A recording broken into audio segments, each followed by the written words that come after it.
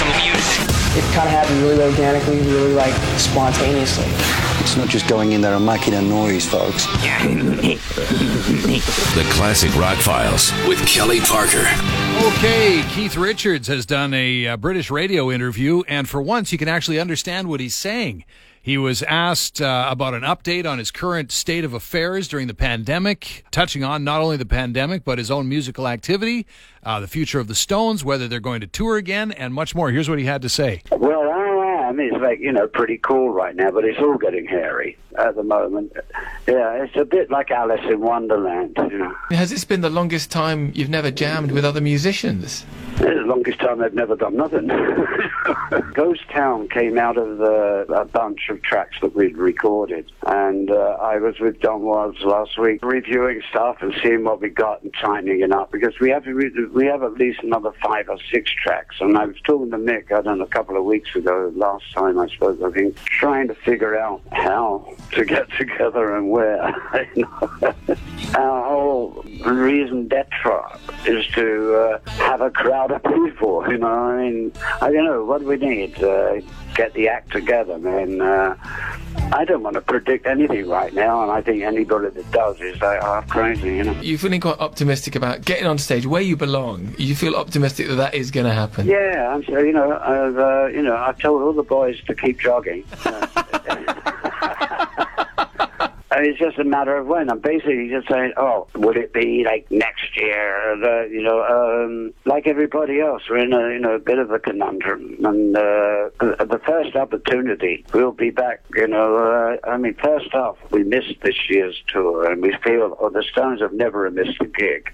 So, we feel obliged to fill in these gigs, that were booked this year, and we couldn't do them. So, yeah, but as soon as it's possible, man. Keith and the Expensive Winos are promoting a record entitled Live at the Hollywood Palladium.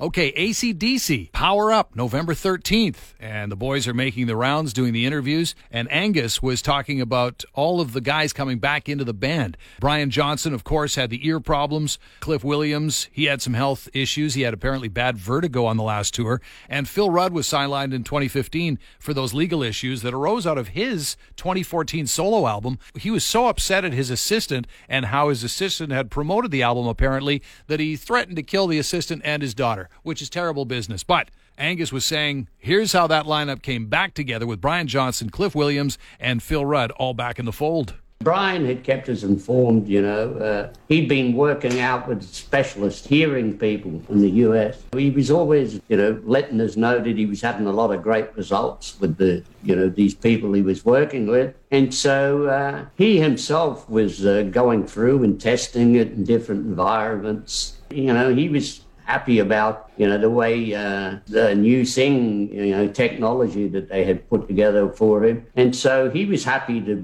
and really eager.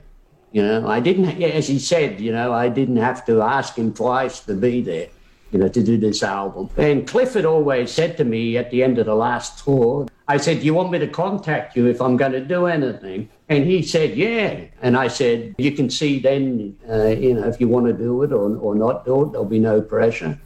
So, we contacted him and he was, yeah, I'm on board. And Phil, I'd talked to Phil and also seen him a few times, and he was in great shape. He'd got himself, a lot of help. He said, yeah, I'll be there with bells on. Looking forward to that album, November the 13th. And Nancy Wilson of Heart has released the first single from her upcoming first solo record. It's a cover of Bruce Springsteen's The Rising, and she said in an interview, under the conditions we're all living in now, the song is something that might help people.